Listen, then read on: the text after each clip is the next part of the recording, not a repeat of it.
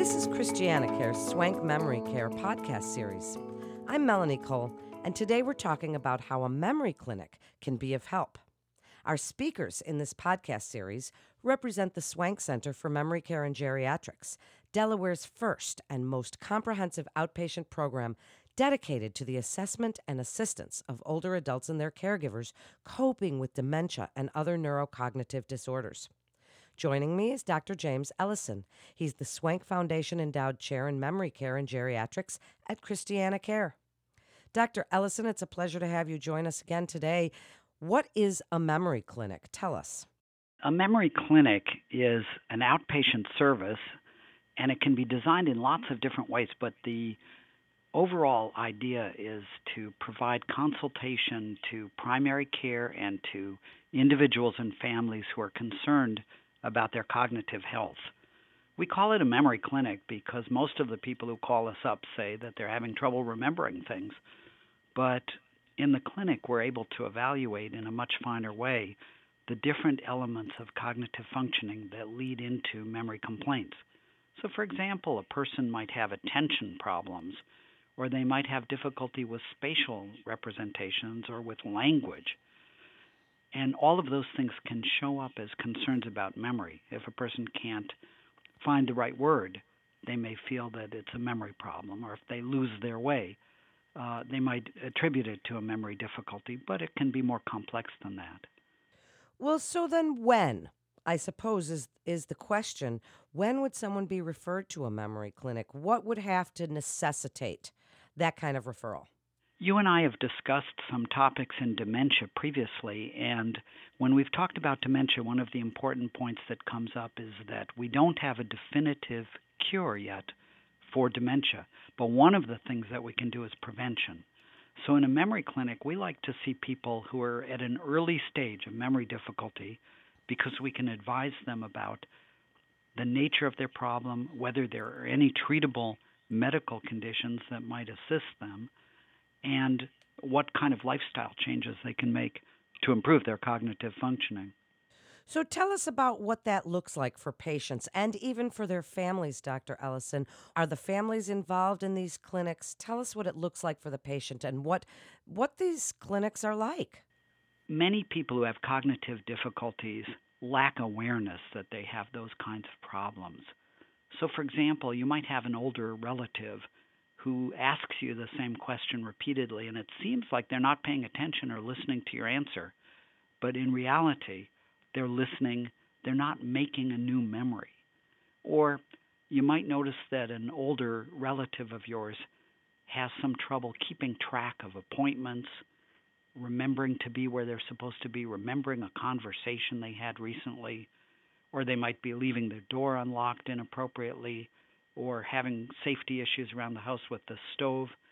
Those are all reasons why a person should be referred to a memory disorders clinic. They may choose first to go to a primary care clinician and have some preliminary evaluation.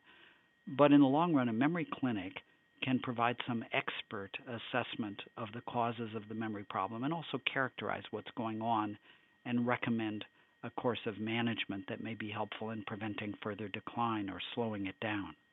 Dr. Ellison, when patients come to the clinic, have you seen in your experience that they are resistant because they're afraid that if they attend a clinic like this, they'll lose their driver's license or they won't see their primary care provider or any of these kinds of worries they might have about attending a clinic? Yes, one of the biggest concerns that faces older adults, one of the biggest fears, is concern about losing memory. And that's a very reasonable fear because up to 40% of people by age 85 have significant memory difficulties. So this is a common problem as we age, and it ranges from kind of normal forgetfulness and cognitive changes that are normal for aging to full-blown dementia where a person loses their independence. It's natural that a person worries about losing their memory, and so they get very frightened if somebody points out to them that they may be having problems more than would be expected for age. We see this, of course, when they come to the memory clinic, and one of the most important things that we can do is reassure people who have normal memory aging that this is not a disease process, and we don't expect it to become a disabling process. That's a real advantage of getting an evaluation that can assess what kind and what degree of cognitive difficulty there is. Now, some of the people who come to our clinic also worry about the kind of implications that a diagnosis of mild cognitive impairment or another neurocognitive disorder might have on their life. For example, if they haven't already applied for long-term care insurance, a diagnosis of a neurocognitive disorder on their medical record could interfere with their getting that. So it's best to take care of that when you're healthy and before any problem has developed. There also is the concern that some older adults have that if they go to the memory clinic, their driver's license will be taken away or their driving privileges will be curtailed. So let me say a word about that. One of the types of evaluations that we're concerned about in a memory disorders clinic is evaluating home safety and driving safety. So we'll typically ask a person whether they've had any fender benders or scrapes, whether they've run red lights or had difficulty finding their way when they're driving. And if a caregiver or a relative is with them, we'll often ask whether that person has driven with them. Unfortunately, with severe cognitive impairment, most drivers don't stop driving until they have a significant motor vehicle accident. That's the event that usually ends a person's driving career with severe cognitive difficulty. For their safety, for the safety of the patient, and for the safety of public, we want to make sure that we help people honestly and frankly assess their driving safety and make an informed decision about whether it's appropriate for them to continue driving or make different transportation arrangements. But be assured that nobody in a memory clinic ever takes away a person's license or tells them they can't drive. What we might tell them, if it's appropriate, is that they should have a driving evaluation on the road. Only really with a driving evaluation and a normal test for driving knowledge can driving safety be truly assessed in an accurate way. The tests that we do in a memory clinic merely help us suggest whether a further driving evaluation at the Department of Motor Vehicles or a driver rehabilitation specialist tester is appropriate. Before we wrap up, tell us some of the types of therapy that might be available if you do discover mild cognitive impairment or even just age-related memory issues that some people experience. What can you do for them? What are the types of therapy available? There is no medication that reverses memory changes, and there's no particular type of medical therapy that we know of that can bring back age-associated memory loss.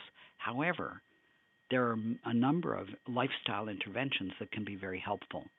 So we often talk with our patients about physical activity. We talk with them about nutrition and appropriate diet habits and weight control. We talk with them about getting enough sleep, exercising their mind, remaining involved with a sense of purpose, and connecting with other people. And these are things that can help a person age cognitively in a healthier way.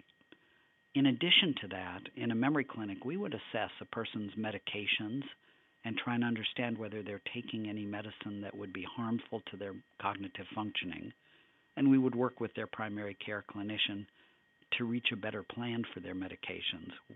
We wouldn't take control of their medications so much as we would collaborate with a care team in order to make their medications more helpful and appropriate. Then we also assess things like sleep disorders, medical disorders, substance use, and all of those things help us understand where there might be medical interventions that would help a person age cognitively in a healthier way. And then finally, there are significant numbers of people in the older adult population who suffer from generalized anxiety or from some other anxiety disorder or from mild to moderate depression. And these behavioral health disorders can really affect cognitive functioning and interfere with memory. So we like to identify that and make sure that a person receives appropriate treatment. Then offer your advice, Dr. Ellison, because you are such an expert in this. What do memory clinics contribute to the overall context of care for the aging population? Tell us what you'd like us to know about memory clinics in general and specifically the Swank Memory Center. The Swank Memory Center and other similar memory clinics, and there are a number of these around the country, are often multidisciplinary teams of outpatient clinicians who work in a variety of disciplines: neurology, primary care, behavioral health, nursing, neuropsychology, and social work. All can be part of this kind of team. With a multidisciplinary team that has expertise in assessing, recognizing, and managing neurocognitive disorders, the memory clinic can contribute to a person's overall health and healthy aging by collaborating with their primary care treatment team to develop a good plan for health and lifestyle. Thank you so much, Dr. Ellison, for joining us and sharing your incredible expertise today. And that concludes this episode of Christiana Care's Swank Memory Care podcast series. To learn more about programs or services, or to schedule an evaluation at the Swank Memory Center, Delaware's first and most comprehensive outpatient program dedicated to the assessment and assistance of older adults and their caregivers coping with dementia and other neurocognitive disorders, you can call 302-320-2620, or you can visit christianacare.org/swankmemorycare for more information and to get connected with one of our providers. Please remember to subscribe, rate, and review this podcast and all the other Christiana Care podcasts. I'm Melanie Cole.